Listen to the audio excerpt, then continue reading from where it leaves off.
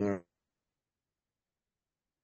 Okay, welcome to the Yechezkel Shiur, and on this very wet Monday here in Ranana. The Shiur is again, as ever, dedicated to Ilu Nishmoson, Ephraim Shmuel ben Avram Cohen, Achai Tova bas Eliezer Mendel HaKohen, on the book of Yechezkel. It's also dedicated to all our soldiers who are fighting for our security. We bless them, and may they be protected by God, partially as a result of the Shiur and all the other learning and davening that goes on for their protection. We left last week at the start of chapter 16. We're already up to chapter 16. It's only been 2 years, but we're already here. Chapter 16 is a long chapter. It's got 63 verses in it. It's split up into 9 sections. We had a little bit of an introduction last week to the first part of the chapter from the Abarbanel. It's an allegory, a parable about a foundling that's discovered in the field by a generous individual who takes the poor baby home, naked baby, just been born, takes the baby home, raises it, looks after it, and then the baby, when grown, starts to misbehave. And that's the allegory, the analogy, the parable to the relationship of God and the Jewish people, which we'll go through in the first 14 verses of the chapter. And it all sounds very dark, but what I mentioned at the end of last year, right to the end of this chapter, we have a message of comfort. And that always seems to be the way. It's based on Sifri and Devorim. The way of a Novi, the way of a prophet, is to give the bad news first. You want the good news or the bad news? And the way of the prophet is always to give the bad news, and then right at the end gives you the good news. And I just want to mention the good news because it's very important, especially in the times we're in at the moment, that God at the end of dark prophecies always brings us some measure of comfort, in the sense that God will, in the future, reestablish, however bad it looks at a particular moment in history, God will, in the future, reestablish his relationship with the Jewish people, as it was at the very beginning of our marriage, so to speak, the chuppah that took place on Mount Sinai, which we memorialized last week in the parasha of Yisro on last Shabbat. And the message of comfort and new beginnings, which we'll see at the end of this chapter, is really something that the Ramchal writes about and Rav Dessler writes about. So I'm just going to give you a brief introduction to that before we start the dark chapter, to give some type of heat before we go into the dark tunnel of the first 14 chapters of chapter 16. So the Ramchal, in his works, various works, Das Tuvunos, Derech Hashem, various other Kabbalistic works, writes extensively on the relationship between God and the Jewish people and God's love for the Jewish people. And the Ramchal describes why, after all the unfaithfulness of the Jewish people throughout their history, starting with the exodus from Egypt, and everything that we put God through in the desert, the golden calf, everything else that followed on from that, the spies, the arguments, everything that went on during the first temple period, the second temple period, and subsequent to that. After all is said and done, God is prepared to bring comfort and rapprochement in English. And God will always be prepared to renew his vows. Again, something that is very topical because of last week's parasha at Mount Sinai, which was a chuppah. God will always be prepared to renew his vows with us, even taking into account everything that we've done. And the Ramchal gives us an analogy, he says, which is very similar to what we're going to be discussing here. Imagine the case of a foundling, a child, which is again going to be the subject of the parable here in Yechezkel. A man finds a foundling, a baby in the street, and you take him home, you feed him, you clothe him or her, you clothe them, you educate them, You shower them with love and gifts. And then when they're older, you take them into your business. Then after looking after all this person's needs all his life, you discover that he's stealing from your business. How do you feel? What would you do? After all, says the Ramchal, the child is only alive today because of you. You clothed him, you fed him, you educated him. All his resources he got from you, and he is using everything you gave him to throw it back in your face and steal and cheat from you. And says the Ramchal, that's the situation we find ourselves in vis-a-vis God, because by sinning, you're using your intelligence, which is a gift from God. You are using your energy and life force, which is a gift from God. You're using the environment and its resources, which is a gift from God. A sinner can't exist without God propping him up moment by moment. Imagine the scenario. This man is sinning against God, and God is propping him up with life every second that he's sinning. Is there any greater disgrace than that? Why would God do that? Why would God show support to some other being that's deliberately taking what he's giving of himself and throwing it back in his face? Why would God continue to prop you up so that you can continue to throw his gifts back at you? The answer is that the only reason why God would do this is because he's committed to each and every one of us out of love. God is desperate that we shouldn't fail, that we should always be given another chance, which is the essence of Rosh Hashanah, Yom Kippur, the Aseret Yemei Shiur, and so much so that he's regularly prepared to overlook things that we do, which in logic he shouldn't really do. So what is, says the Ramchal, what is God's love? That although we do get punished, there's no question about that, God's, just like a child would be punished, but God is still prepared to overlook some of our actions. He's always prepared to forgive us. He gives us not only the opportunity on Rosh Hashanah, Yom Kippur, and the 10 days of repentance, but every day, 3 times a day.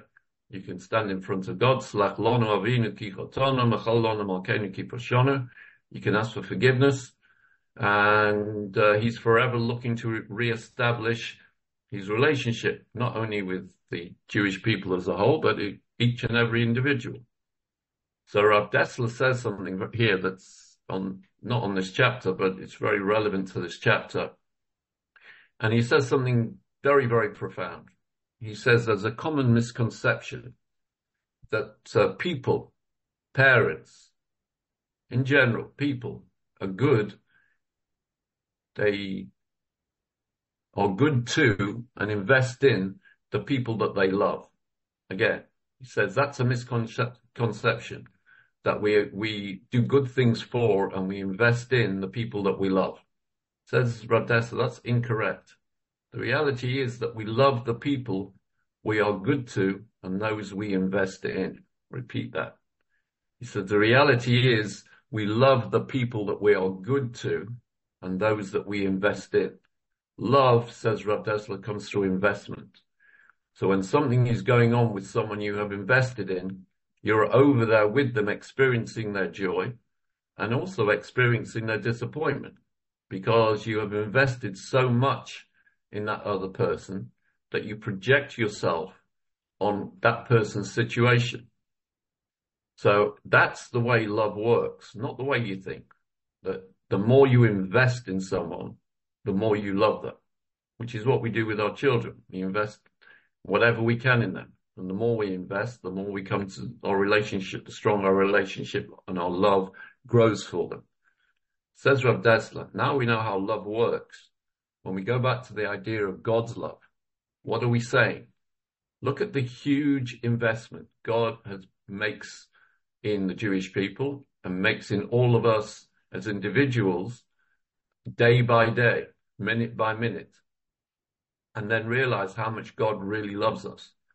In human terms, if I invest heavily in someone, whether it be with time or money or with anything else, I have tied my success as a person to that person. Could we say the same thing about God?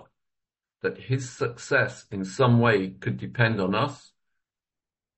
What's our response to this love that God demonstrates for us every day by his constant investment in us? Again, Reb Dessler says, if God is investing in us, we have to invest in him. As Chazal say, from the Gemara, Eizeu Chosid, who is a person that does chesed? Hamis chesed im kona, someone who does chesed for God.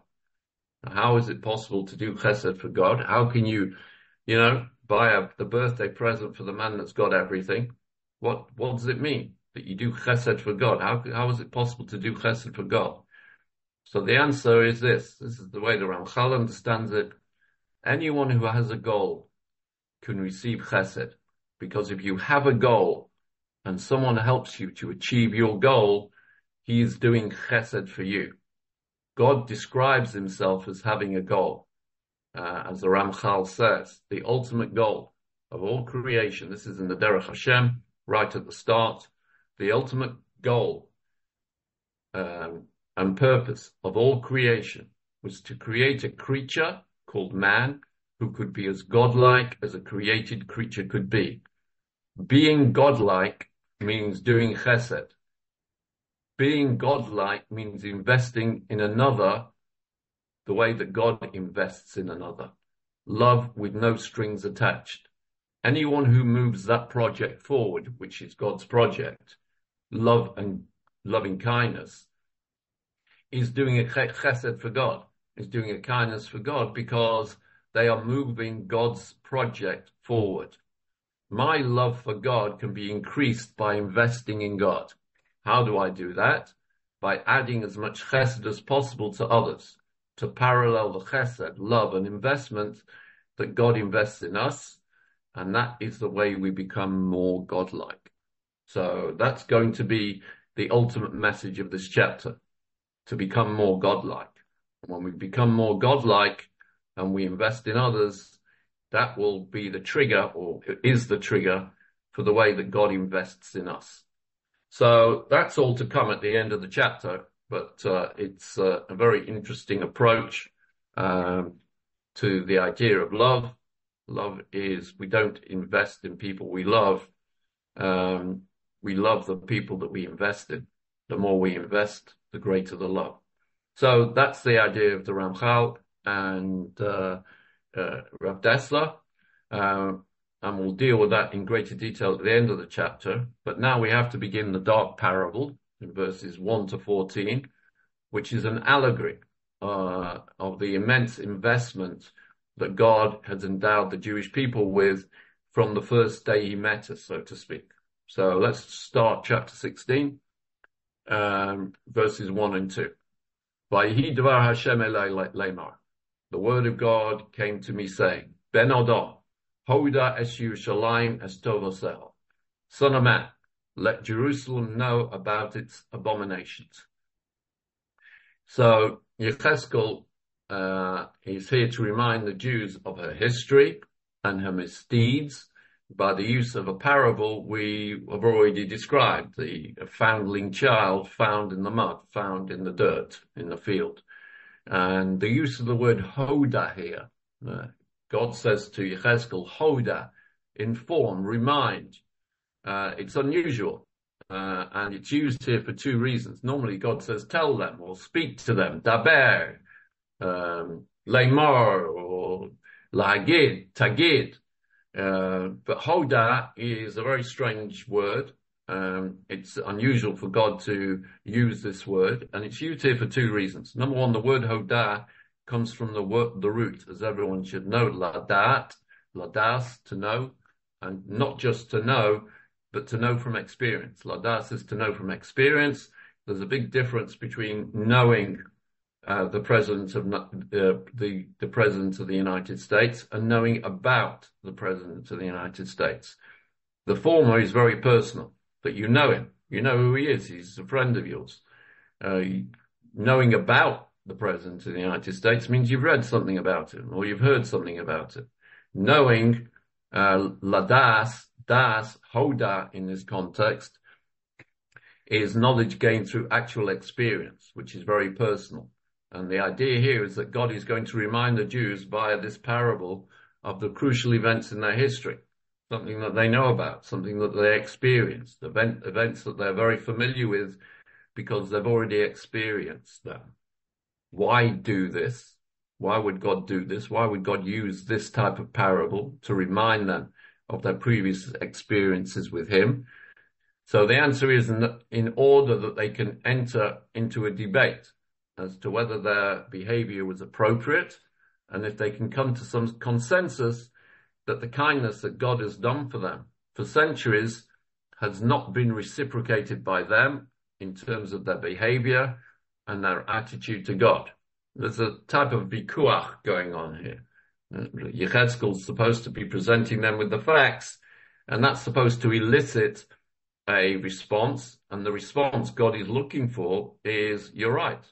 You're right. We haven't reciprocated. We remember these events. We've experienced them. We know what they're all about, and we haven't reciprocated the way you treated us. We haven't reciprocated. That's the language of Hoda. Ben Adam Hoda es Yerushalayim. Just a footnote before we go on to verse 3 here. This chapter of Yechezkel was originally set to be the Haftarah of Parshas Shemos. I don't know if people know that.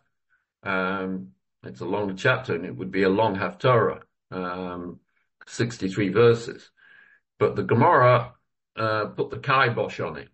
The Gemara in Megillah on Daf Kaf Hey, in Kaf Hey on the base on page 25b, makes the following declaration.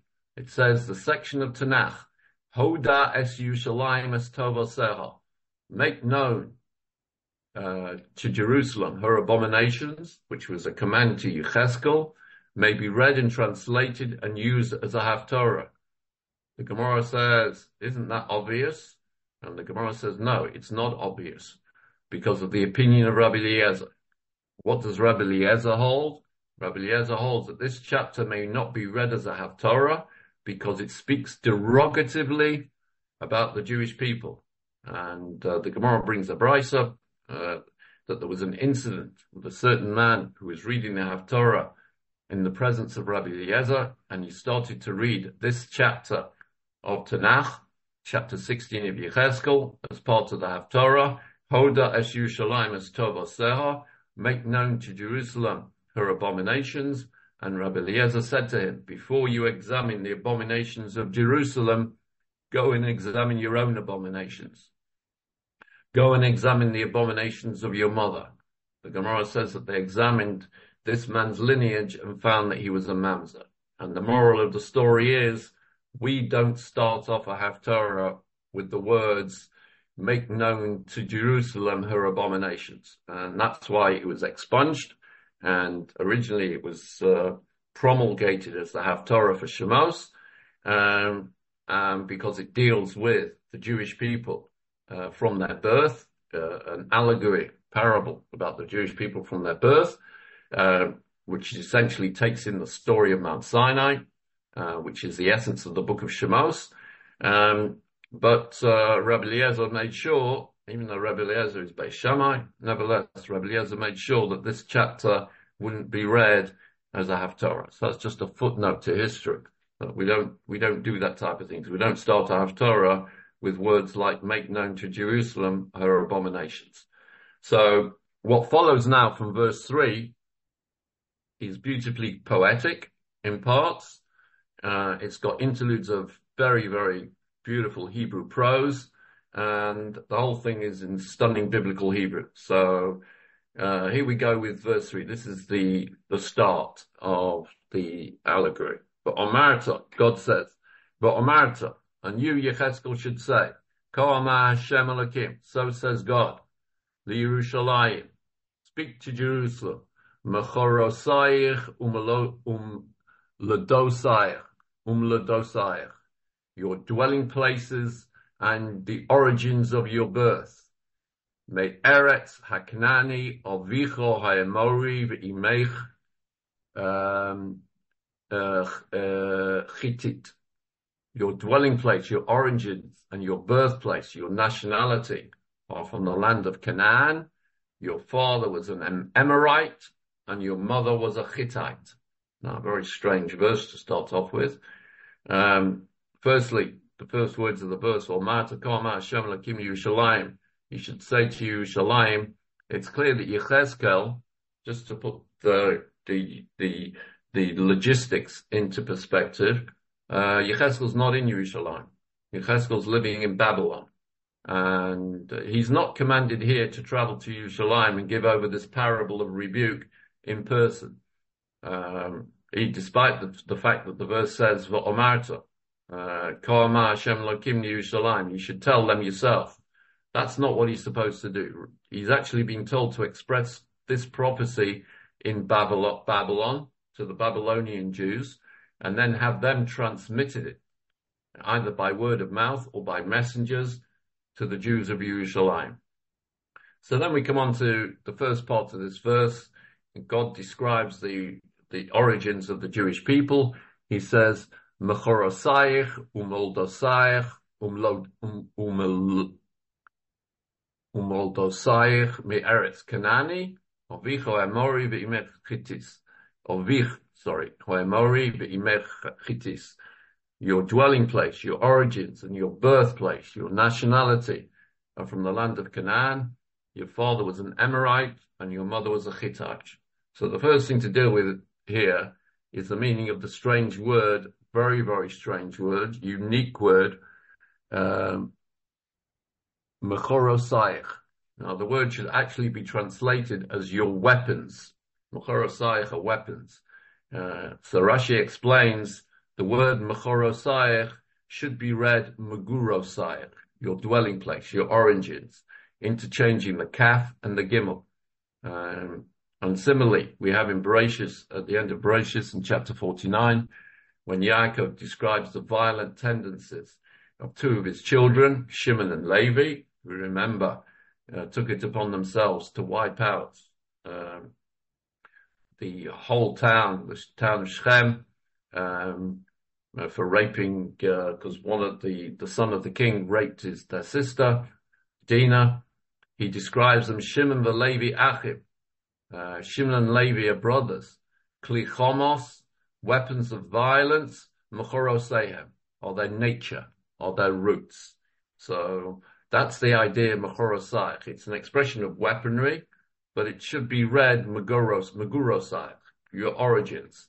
That your origins are from Canaan. What about this idea that the origins of the Jewish people, their birthplace, are from the land of Canaan? And the fact that your father was an Amorite and your mother was a Hittite from the tribe of the Hittites. Is that really true? Was the originator, the father figure of Judaism, an Amorite? And was his wife a Hittite? So there are two ways to understand this statement. You can understand it either literally or allegorically. So Rashi explains it literally. He says, your origins and your birthplace are in the land of Canaan. He says the origins and birthplace of the Jewish people can be traced back to the time when God appeared to Abraham in the 15th chapter of Bereshis, when Abraham had already moved to live in the land of Canaan. And the event in question was the Bris Bein Habsarim, the covenant of the pieces, where God let him know that his descendants would inherit the land he was currently living in, which was Canaan, as a permanent inheritance. This is chapter 15, verse 7 of Bereshis, that Vayomer Elov, and God said to Abraham, Ani Hashem, I am God, Asher Hotzitzicha me'Ur Kasdim, who took you away from Ur Kasdim in the Chaldeans in Babylonia, Loseis Lecha es Oretz Azos, to give you this land of Canaan, Larishta, to conquer it in the future and inherit it. And could be that Rashi says that this is what God's saying here. Mochrosayach Amlodasayach Me'eretz Canaan, Me'eretz HaKanani. You, the Jews, your origin, your birthplace, can be traced back to the land of Canaan, because that's where I made my deal with Abraham. I made my deal with Abraham in Canaan, and he then became a Canaanite because I gave him the land of Canaan. So your father was the first Canaanite. But of course, in that agreement that God had with Abraham, there was always a catch. There's a catch in, a lot of God's promises come with a catch. And there was a catch in the promise of giving the land of Canaan to the Jews. It wouldn't happen immediately. And therefore, God says here, Avicho ha'emori, your father was an Amorite, meaning your fathers would replace the Amorites. You're not going to get the land of God's telling Abraham, yes, you're the first of your descendants that's been given this land of Canaan. So the origins of the Jewish people trace back to the Canaanites. But who's living there at the moment? The people living there at the moment are the Amorites, and they're not due to leave there yet. When God promised Abraham that his descendants would inherit Canaan, this was the deal first, as the verse continues to say in chapter 15 of Bereshis. Vayomer Avram, God said to Avram, Yoda Teda, you should surely know, Ki ger yeh zaracho be'eretz lo lahem, that first your descendants will be strangers in a strange land that's not theirs, va'avodon, and they will be enslaved there, ve'inu osam, and they will be oppressed there, arba me'al shana, for 400 years. Only after 400 years would the land of Canaan become the inheritance of the Jews. So, true, the origins of the Jewish people trace back to the promise of the land of Canaan. But in the meantime, Avram was living in a land that was Canaan, but it was owned by the Amorites. So strictly speaking, Abraham was an Amorite. And why was it that we would have to wait 400 years? So the Pasuk says, V'dor Ravi Yoshuvu Heina. After the fourth generation, you'll return here. The Jewish people will return to this land of Canaan. Ki lo shalem avon ha'emori ad heina. For the sins of the Amorites will not be complete until then. In other words, they won't have committed enough transgressions against God for 4 generations, at which point they will have done, and I will expel them from the land and give it to you, but the promise is from now. And so what Rashi says here is, since the Amorites had a God-given lease on the land for 400 years still to run, and God does not punish a nation until its measure, its basket of evil is full, the descendants of Avram would have to wait that period of time before replacing the Amorites as the rightful owners of Canaan. Hence, he says here, Avicho Emori, your father was an Amorite. Yeah, he lived in Canaan, but Canaan wasn't his yet. Your roots are in Canaan. That's where the Jewish people are supposed to be.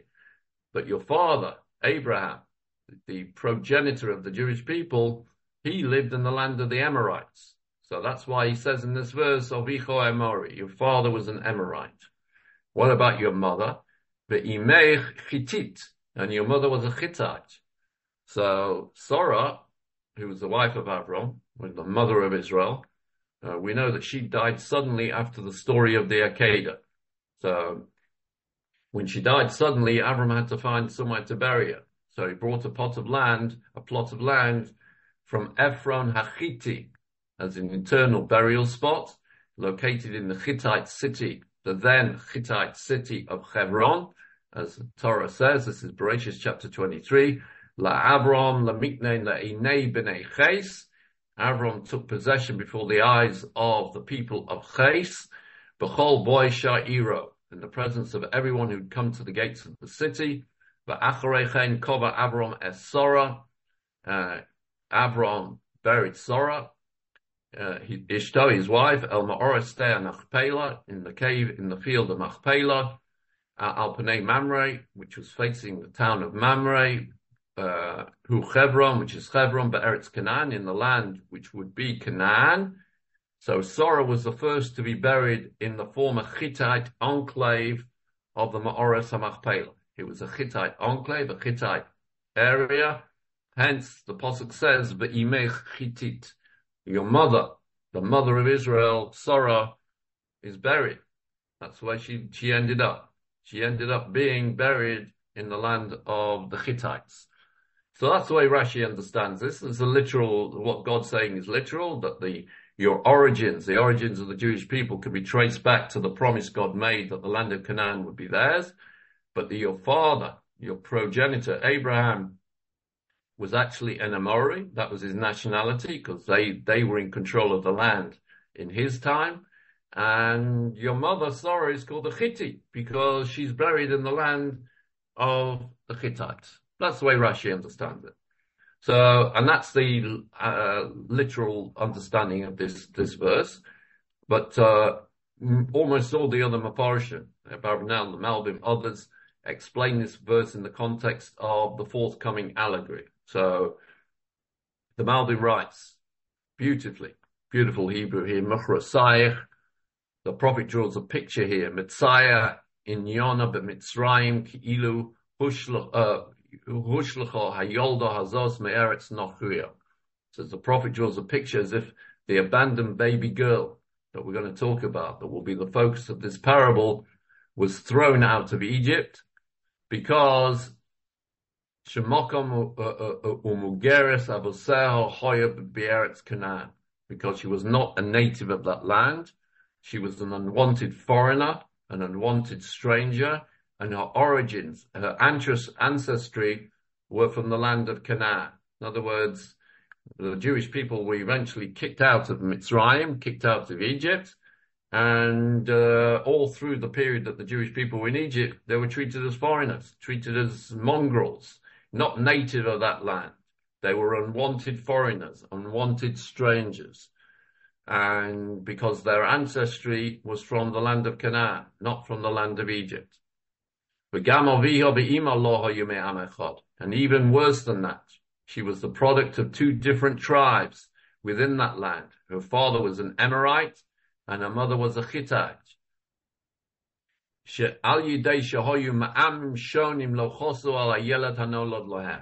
And because she was a mongrel child, the Jewish people were a mongrel child.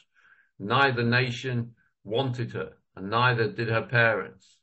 And as a result of that, she became abandoned. B'sayat she'aviha hoya emori, she'amoraim hoyu roim yosa miyesa amim. And the imagery is that the infant's father was an Amorite, and the Amorite men were more evil than the men of the other Canaanite tribes. V'she'ima hoysa chitit. And her mother is described, the mother of this child of the Jewish people is described as a Hittite. Shebenos ches hoyu roim yosa min shehu Amorayim b'midoseihem. Because the women of the Hittite were more evil than the women of the Amorites in their impropriety, their immodesty, and their indecency. He says, so wasn't it inevitable, says the Malbim, that this abandoned baby girl, the Jews, a mongrel child, would eventually grow up and replicate the evil, pagan, violent ways of their father, the Amorites, and the perverted sexual practices of their mother, the Hittites. So that's the way the Malbim complete, and this is the way the Malbim completes his drasha. She'adayin lo huvdelu mitumas haKananim u'maseihem. As God speaks to Yechezkel, the Jews have not yet separated themselves from the tumah, from the impurity of the Canaanite tribes and their behaviors. So this is the idea that we were rejected, we're enslaved in Egypt. They considered us to be a mongrel collection of different tribes and species that weren't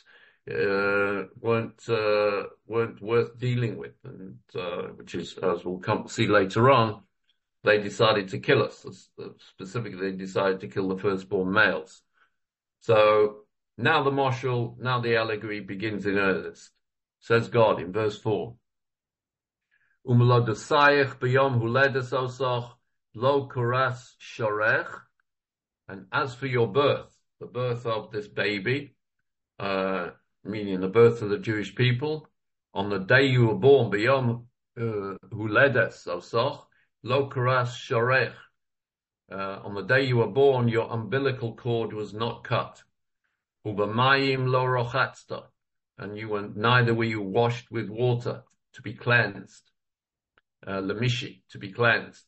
V'hamaloach lo himlachta, nor were you salted. We'll see what that means in a second. V'hochtel lo hutolt, nor were you swaddled or wrapped at all. So again, Malbim explains this verse in its allegorical meaning. He says regarding the birth of the Jewish people, God describes how the Jewish nation was born. God says,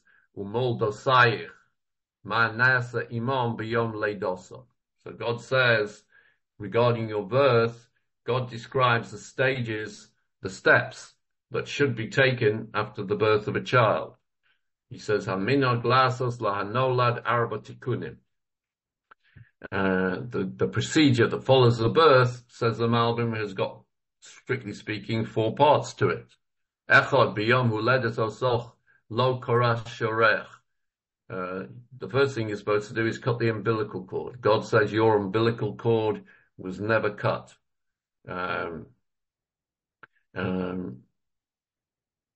And shekursim hatibur sha'ad ato yonik mizonosov derech hatibur v'hoy b'madrekas hatzomech sheyonik mizona derech shusha ukishanolad korsim hatibur v'koshim also kimato yikachamozim derech piv. So stage 1 is to cut the umbilical cord, because up till that point the child has drawn all its nourishment via the umbilical cord from its mother. Once born, we cut the umbilical cord to allow the infant to draw nourishment independently by mouth, either from the mother or from a third party. God says, your umbilical cord was never cut. When I found you, you were still attached. You were still attached to your mother. You were still attached. We'll see. It means you were still attached to the ways of Egypt.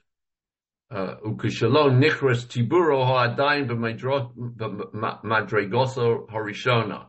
While still connected to the mother by the umbilical cord, it is still dependent on the mother. So the Jewish people were in Egypt, but they hadn't been separated. They were going to be a newborn baby.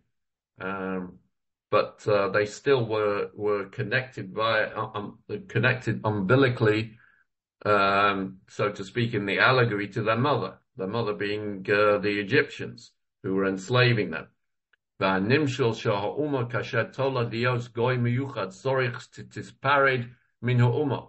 parable, says the Malbim, the allegory here is that when a nation is born, in order for it to become a unique, special nation, it must be separated from the next nation that bore it, the nation that gestated it. Otherwise, it is still being nourished by its mother. So as long as the umbilical cord is not cut, it is tied to the mother and is reliant on the mother. In this case, the Canaanites that they originated from and the Egyptians who they'd spent 400 years with, and they will continue to be heavily influenced by these mothers, the Canaanites and the Egyptian culture, until God cuts the umbilical cord. Now, this idea here, the Torah actually says, in relation to the exodus from Egypt, in the same context, God took us out of Egypt, and by taking us out of Egypt, that was the act of God cutting the umbilical cord, so that we wouldn't be reliant, we wouldn't be nourished by the perversion of the pagan lifestyle and the perverted lifestyle of the Egyptians that became part of us after 400 years. And the Torah actually says so in Devarim, in chapter 4. Look, this is chapter 4, verse 34. Lokachas lo goy mikerev goy. God came and took for himself a nation from the midst of another nation. Says the Ramchal, quoting Chazal, what does it mean, goy mikerev goy? That God took one nation from the inside another nation. So he says, like a fetus from the midst of a womb. And just like a fetus has no independence and is totally reliant on the mother for nourishment, so too the nation of Israel had no independence and was totally reliant on foreign source of nourishment. That didn't mean, says the Ramchal, that the Israelites didn't have their own intrinsic, unique character or characteristics.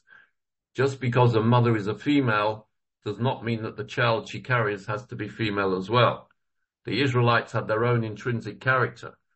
Just that up to that point where God, so to speak, cuts the umbilical cord and takes them away, up to that period of redemption, they had no independent ability to exist without the nourishment provided by a foreign source, a foreign way of life, a pagan way of life that was part and parcel embedded in the Egyptian culture. So when God found the Israelites, their umbilical cord that connected them to this pagan lifestyle had to be cut in order that they could become independent and achieve their independence and achieve their potential. So the Exodus would not just give the Israelites an end to slavery, but also provide the Israelites with an independent standing, able to survive without total reliance on an all-encompassing pagan mother provider. So that's the first stage. The first stage when a baby is born is to cut the umbilical cord. So God says, when I found you in Egypt, the umbilical cord hadn't been cut yet. I had to do that for you. The second thing, says the Malbim, that has to be done for a child when it's born, uva maim lo rochatzta. God says, when I found you, you weren't even washed. You know, when a baby's born, so they wash. I think that's what they do. I've seen a couple of births. They take the baby away and they clean the baby up and they wash the baby and check the baby over. As the Malbim says, achakach rochtzim osa b'mayim lahoseh hadomim b'gil. After cutting the umbilical cord, the baby is washed to remove the blood and the gore from the baby. Uva nimshal shel ha'umah. And the parable allegory here is that regarding the Israelites, shechach meilev yirchatzu midoseihem hanishchosos, that they had to learn, the Israelites had to learn that the wise heart must wash away their corrupt and pagan beliefs that they'd been exposed to for hundreds of years with the water of wisdom and knowledge that God would provide them with. But yet they hadn't been washed with it. They hadn't been washed with godly divine wisdom. They would be when the Torah was given to them, but God found them still in the gore, found them on the floor, still covered in the blood and the gore of Egypt. Al yidei mei hachokma v'hadas she'ikovu b'neihem nimusim tovim u'mishpotim yeshorim. The first thing that they had to learn, so to speak, when they were cleaned, is to be able to establish themselves before they received the Torah. And contrary to the ways of Egypt, they had to clean themselves. So says the Malbim, what does that mean? They had to establish themselves as people of good character and conduct themselves honestly when dealing with each other, something they'd never experienced in the context of the Egyptian experience. And he says 3. And God says, I found you when I found you, the umbilical cord wasn't cut and you hadn't been cleaned. You didn't even know how to deal with each other. You weren't people of good character. You weren't honest. You didn't deal with each other nicely. I had to teach you all that as well. He says the third thing you do with the child, which is very controversial. Maybe some of our doctors, we've got some doctors here. Maybe they can address this issue. Hold on. There's a point being made here. In the chat, if Ezekiel is in Babel, how is he to reprove the user by post office? Not by post office. They used to send messengers. There was regular messengers going through to Babylon all the time, to Israel, from Babylon to and fro all the time. Back to the text. The third thing, I want to look to see how many doctors we've got here. We've got Dr. May, we've got Dr. Lowenthal, don't know who else we got. Those are the only 2 doctors. Okay, so maybe they can give me advice here. I've done some research on this, but the Malbim says, achakach, the third stage, after cutting the umbilical cord, which God says, I found you in Egypt with your umbilical cord still attached to the Egyptians. I found you dirty. You hadn't even been cleaned. You're lying there in the blood and gore of Egypt. And the third stage is Achar Kach Molchim Osa L'Chazik Abosa, says the Malvin.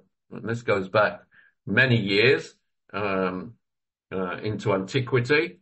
The idea that after washing the baby's body needs to be salted. You rub salt into the baby's skin, and the Malvin says this is to strengthen the skin.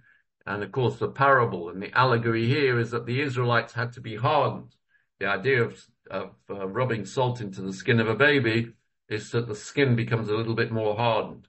And the Jewish people had to have to be hardened to resist the outside influence of pagan and corrupt ideologies, and also to be hardened to the fact that they're going to be traveling as a nation to a new land. So this idea, I just want to, hold back a second. I did some thought and some research here about this idea of salting a baby. I'd never heard of salting a baby. Thought after it was born that you cut the umbilical cord and then you wash it. That I knew about. But the idea of rubbing salt into a baby's skin I'd never heard of before. So I did some research. And it turns out that it was thought for a long time that salting a newborn baby served as an antibacterial agent that also strengthened the skin and prevented infection. It decreased the sweating in the future, prevented bad body odor, and decreased the chances of the development of allergies.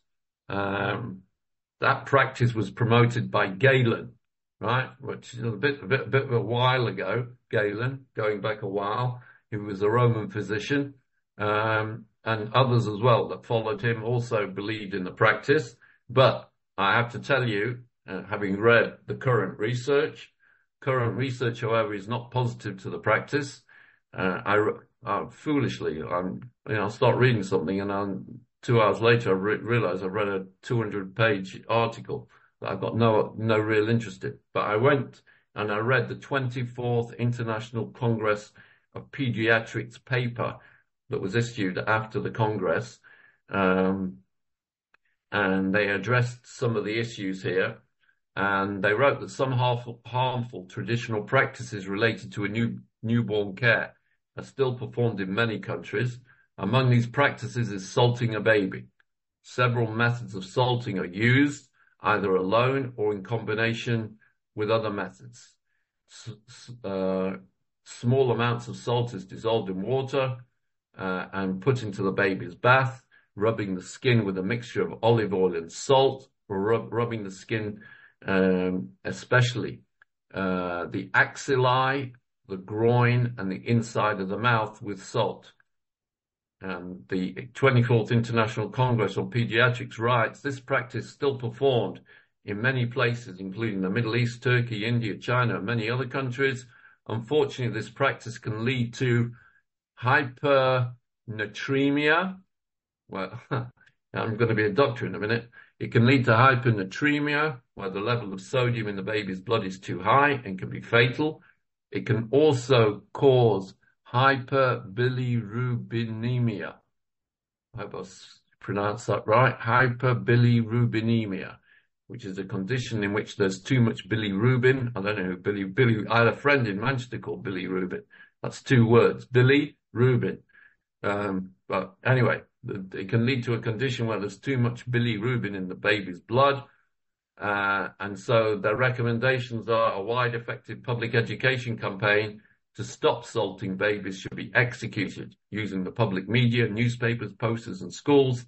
Salting practices present dangers and complications, and should be part of postnatal education in every hospital, to explain to the mother that this practice should not be continued, and explain to the mother before she is discharged. So I don't know if Rabbi, do you ever hear bath, B-A-T-H, salts, S-A-L-T? Yeah. I used to have them. You could purchase them. Yeah, I used to have them in my bath when I was a kiddie. I see. Okay, maybe I don't know. Larry, is this something that you experienced or? Never heard of it, but I would tend to agree that it's not a good practice.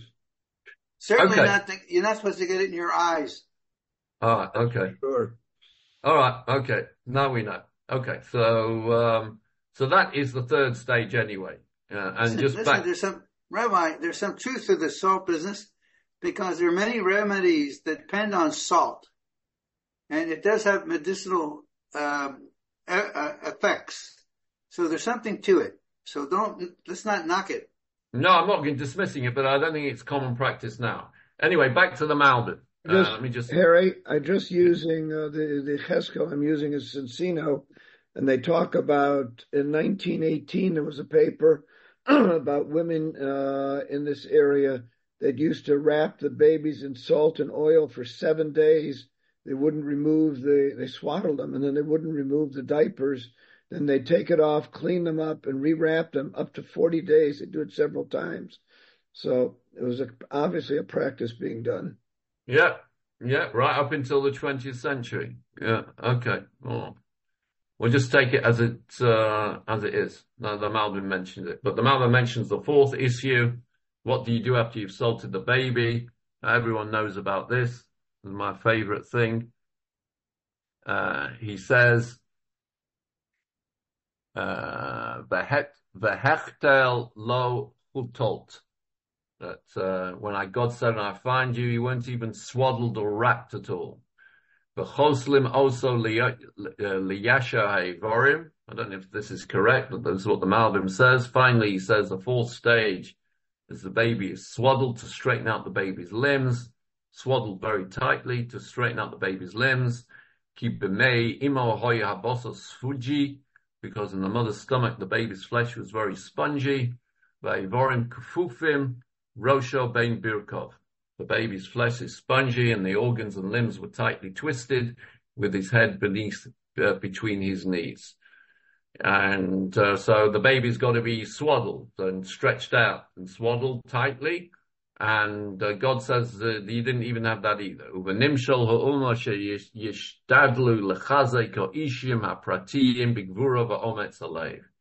And the parable, the allegory here is that the Israelites, worn down by years of slavery, needed to have their individual and collective personalities strengthened, straightened, so that they could be strong enough to act with bravery and courage in the trying years ahead. The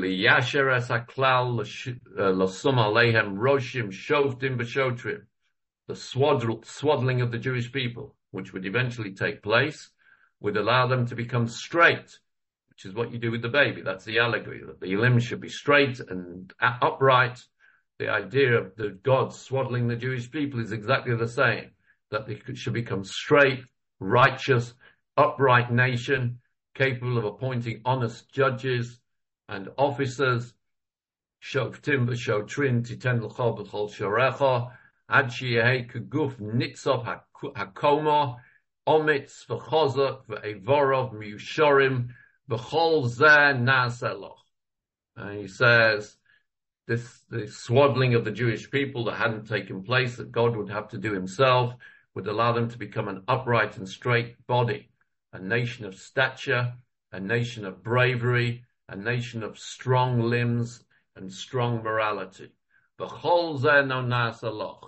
when God found you, when God found this baby, it was still connected by the umbilical cord, it was still covered in blood and gore, it was still unsalted, so to speak, and it was still unswaddled. None of these four stages vital to the primary development of a newborn child had yet been achieved. And so he says, so that's how he found us. That's verse 4. That's how God found us. God found us in Egypt, and that was our status. Nothing had been done in terms of the allegory of what you do with a newborn child, and God had to do that for us. Had to cut our umbilical cord to Egypt. He had to clean us of all our inappropriate customs that we'd inherited from the Egyptians. He had to salt us to make us strong for what lay ahead for us, and strengthen us, salted us. And he had to swaddle us to make sure that we came out upright and righteous and moral and everything else. That's what God's got to do for us. Now, just finish off today's Shiur before we move on to verse 5 next week and continue the allegory. There's a halacha we learn many halachas of Shabbos from this verse. So the Gemara in Shabbos on Daf Kuf Kaptes on our page 129, the Gemara says as follows: Omar Rab Nachman, Omar Rabba Baravua, Omar Rav. Everything said in this verse here, the Parashas Tochacha, in the parasha, the section of God's rebuke of the Jewish people in the 16th chapter of Cheskel, one may perform for a woman who is in childbirth on Shabbos, since the chapter in Yecheskel speaks of the dangerous birth of an abandoned child. Therefore, for all other children, these issues should be addressed. And the Gemara explains as follows: the day of your birth, says God. So the Gemara says from here it's derived that one delivers a newborn baby on Shabbos and may violate all the rules of Shabbos, all the laws of Shabbos in doing so. Below Korash Shorech, and your umbilical cord, says God in this verse, was not cut. Says the Gemara, from here we know that you can cut the umbilical cord on Shabbos, which is essentially a malacha. Ubamayim lo rachatz lemishi, and God said, I found you hadn't been washed. So the Gemara says, from here we know that one washes the newborn child on Shabbos, and one may violate Shabbos any way one wishes in order to wash the child. V'ham loach lo humlacht, and you were not salted. Says the Gemara, from here we know that you're allowed to salt a newborn child on Shabbos.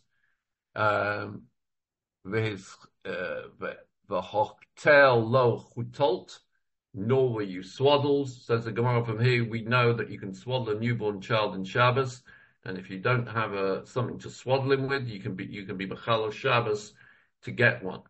And the Rambam in Hilchos Shabbos, in the Mishnah Torah in Hilchos Shabbos, goes even further than the Rambam, goes even further than the Gemara, and paskins la halacha. So everyone should know this. When a woman he writes, this is just a précis of what he writes, but it gives you an insight to the halachas we learn from this verse.